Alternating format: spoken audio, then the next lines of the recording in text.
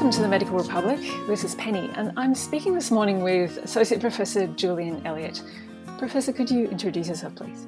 Yeah, hi Penny. So my name's Julian Elliott. I'm a infectious disease physician at the Alfred Hospital in Melbourne, and also work at Monash at Cochrane, Australia. And with Cochrane, I'm working mostly on the use of new technologies and processes for high quality evidence and guidelines. I'm also the Executive Director of the National COVID-19 Clinical Evidence Taskforce that we've just set up recently. I think our listeners will be familiar with the work that Cochrane does in general, but could you tell us a bit more detail about your role there? Yeah, people would be aware that Cochrane is a global network of academics and others who produce high quality systematic reviews. My work really focuses on how we can do that work more efficiently. So we've developed a model we call living evidence, which is really about saying, we don't actually need to make this trade-off between high quality and up to date. We can create high quality evidence and guidelines that are constantly up to date with the latest research using new software systems, machine learning, crowdsourcing, new data systems, etc. So your job is basically wrangling evidence as it comes out and synthesizing it into a form that can inform decision making. Clearly that is what the world is crying out for now during the COVID-19 pandemic. But the scale and speed of the work that is coming out, this is really something else, isn't it? It certainly is. Even a few weeks ago, you would say that we were just at the beginning of the infodemic, as it were, the other exponential curve. So the actual volume of COVID-specific research was quite modest, but we're seeing that change day by day. So it's definitely gone from dozens of new publications to hundreds, and now really into thousands. So and that's only going to keep growing. We know from the clinical trial registers that there are now over 600 randomized trials registered, and many other types of studies as well. So over the coming months we will see a deluge of new research around COVID. Well, tell us about the Taskforce. What and who does it consist of, and how's it structured? So the Taskforce is a partnership of peak clinical bodies, for example, College of GPs, ACRM, NACHO, the Aboriginal Health Organisation, RACP, physicians, many other specialist societies. Really, we've all come together with a shared view that at this point, it's extremely important to have a unified view and voice on the clinical care of people with COVID. Early on, and certainly is typical for these kind of emergencies, you get everyone wanting to make a contribution, which is fantastic, but they can very easily lead to a kind of cacophony of voices. And I think we were beginning to see that. And so that really the purpose of the Taskforce is to create a unified, consistent, evidence-based and up-to-date set of guidelines for Australian clinicians. How are you keeping on top of that information overload? How are you dividing up the work? And say, do you have a triage system for what evidence needs to be considered and what is relevant and what can be thrown out? Yeah, so we have a team of people that have really got decades of experience of doing this sort of work. I think what's different here is just the pace at which we're doing them. So I think many of your listeners would be familiar with a kind of typical guideline that might be updated, say, once every 3, 5, 7 years or so. So in the living evidence model that we've developed, we, through a couple of demonstration projects, so the National Stroke Guidelines, and then more recently, National Guidelines for Diabetes, we've been updating those guidelines monthly. What we're doing now in the Taskforce is kind of going into warp speed, and we're updating weekly. So that's unprecedented. I don't think anyone anywhere in the world has really maintained guidelines at that level of currency. So there's a whole set of challenges that go with that. I mean, it's drinking from a fire hose is a bit of a cliche, but it really applies here. How many new papers did you say were being posted and published every day? At the moment, although this is changing day by day, we're screening about 500 papers a day. We have an evidence team, again, who are very experienced, who are doing all of those, very highly sensitive searches, feeding them through to the team and doing the screening of those. That's using software, and we're also utilizing capabilities that were developed over the last couple of years where we use text mining and machine learning and crowdsourcing to help annotate and triage or sift those reports. Then it's very much about identifying reports in particular topic areas and particular study designs, and then feeding them through to the individual evidence teams who are doing systematic reviews or rapid reviews in particular areas. So does the software take the first look at new work and through language processing recognise what it's about, and then it gets directed towards the people for whom that's their specialty? Yeah, so there's a couple of things here. So first of all, together with colleagues in the UK, we've developed a set of kind of machine learning and crowdsourcing processes by which we identify reports of randomized controlled trials. So that's using a platform called Cochrane Crowd, and that's a platform where really anyone in the world can go onto the platform and start doing some systematic review tasks, including looking at titles and abstracts of academic papers and making a designation about whether that's a report of a randomized controlled trial or not. Sounds extremely mundane work, but it's incredibly important. And so that, together with a machine learning component, means that we can find those randomized trials much faster than we would be normally. That's then feeding into a COVID-19 specific register that Cochrane has established. And so from the Cochrane register, that feeds through to a software platform that we use called Covidence, which is a non-profit systematic review software platform that I lead as well. And we use Covidence then for that final screening steps. So the evidence teams are screening through and triaging those citations into different topics. So how many humans are working on sifting this evidence? So our team's been growing rapidly. I think you'd know that this whole initiative only started about 4 weeks ago. We've got, I think, 17 people now in our evidence team, managing various topics and parts of the process. But we've also got currently 3 guideline panels, about to be 6, together with a guideline leadership group, which is our senior clinical panel, and a steering committee. So I think overall we've now got over 100 people involved in the endeavour. What is a typical, I suppose, day in the life of the Taskforce, or a week in the life of the Taskforce? It's very much a week, because we are committed to weekly updates. So to give you some idea, obviously the evidence work is going on every day. In terms of workflow, it's, I think, really important for people to understand that we're very, very keen to hear from clinicians what their key questions are. One of the advantages of a living model is that it's dynamic.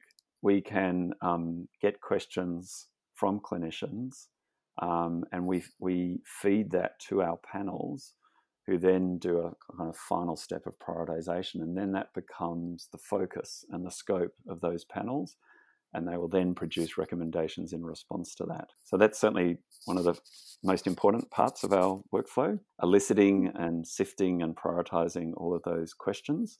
Then the evidence team will be looking for international systematic reviews that might respond to those. If not, then we'll do our own evidence work. We then produce summaries of those evidence, which are then fed through to our panels. Our main panel meetings are on Tuesday, Wednesday, Thursday. Then we get a summary of that gets sent out to our guideline leadership group on a Friday. They then meet on the following Monday to review and approve.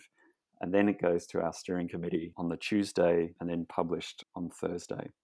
So that's our current weekly cadence.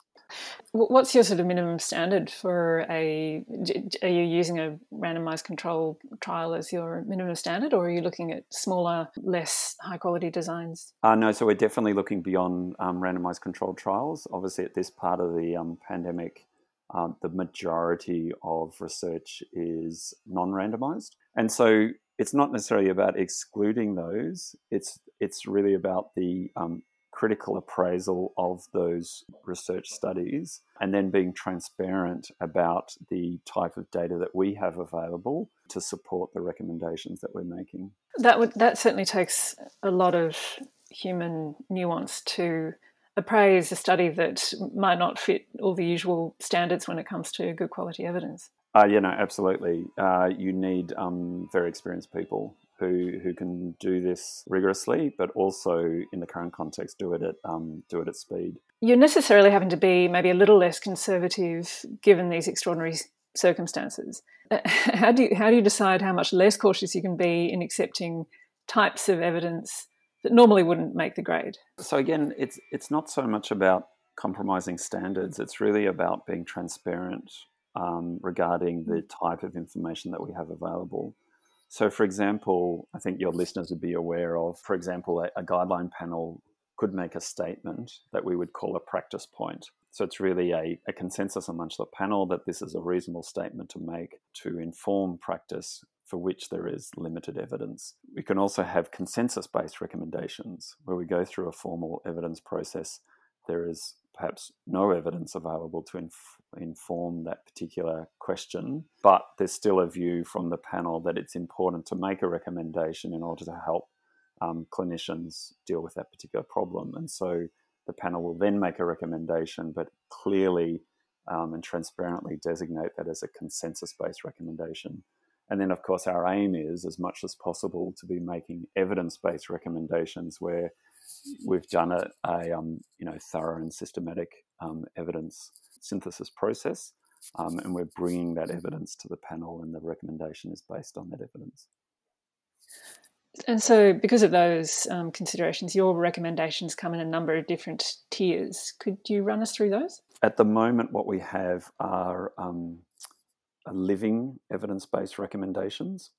So again, this process by which we're monitoring the evidence and, if necessary, updating recommendations every week. And that set of formal evidence-based recommendations is on track to go through the NHMRC approval process, as high-quality Australian guidelines should.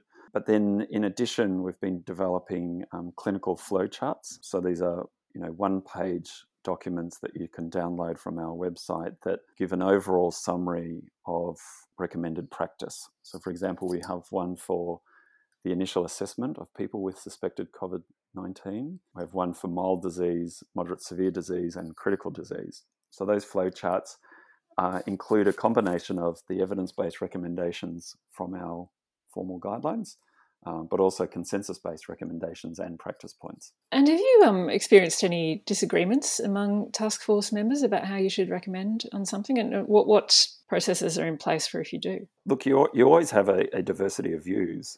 That's the whole purpose of having a guideline panel, is to bring that clinical expertise to play.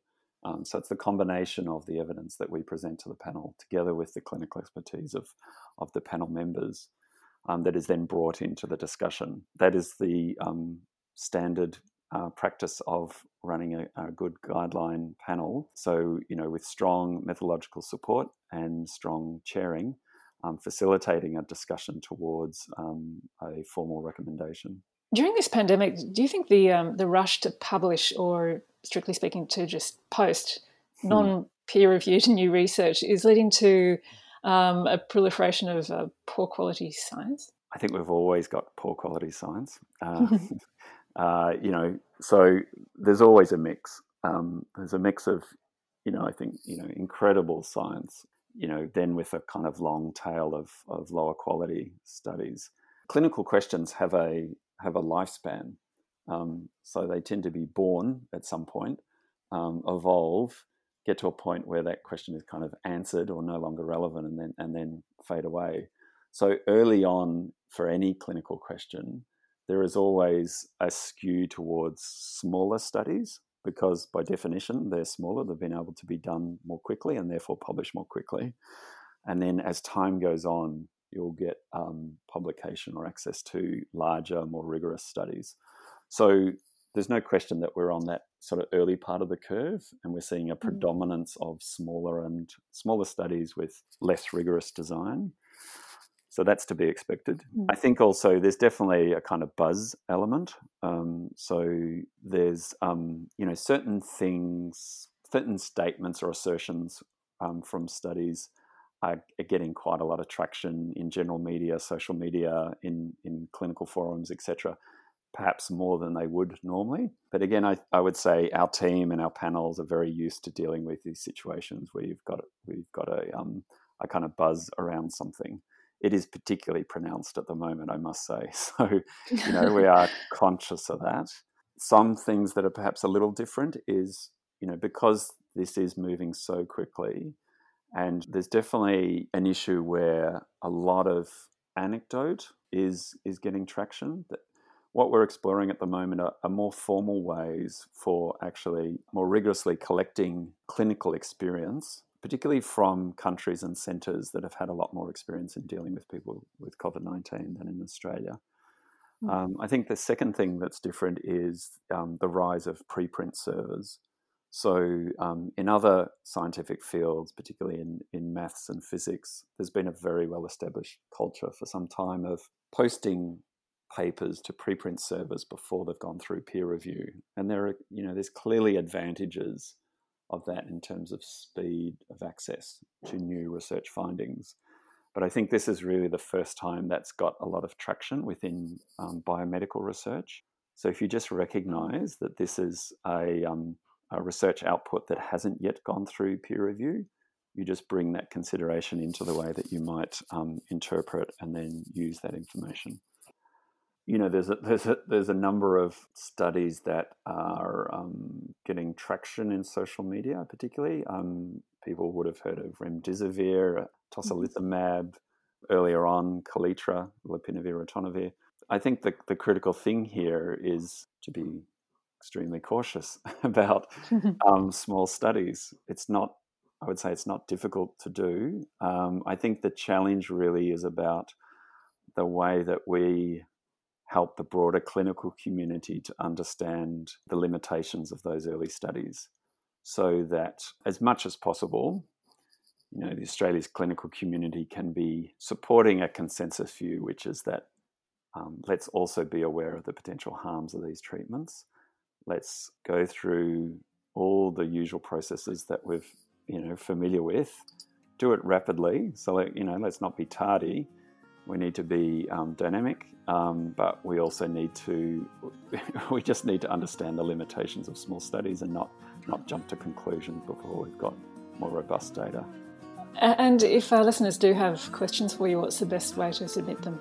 So if you just go to our website, so covid19evidence.net.au, there's a form there where you can submit your questions. And again, we are very, very interested in your questions relevant to the management of people with COVID-19. Professor Julian Elliott, good luck with this, and thanks so much for coming on the podcast. Not at all, a pleasure.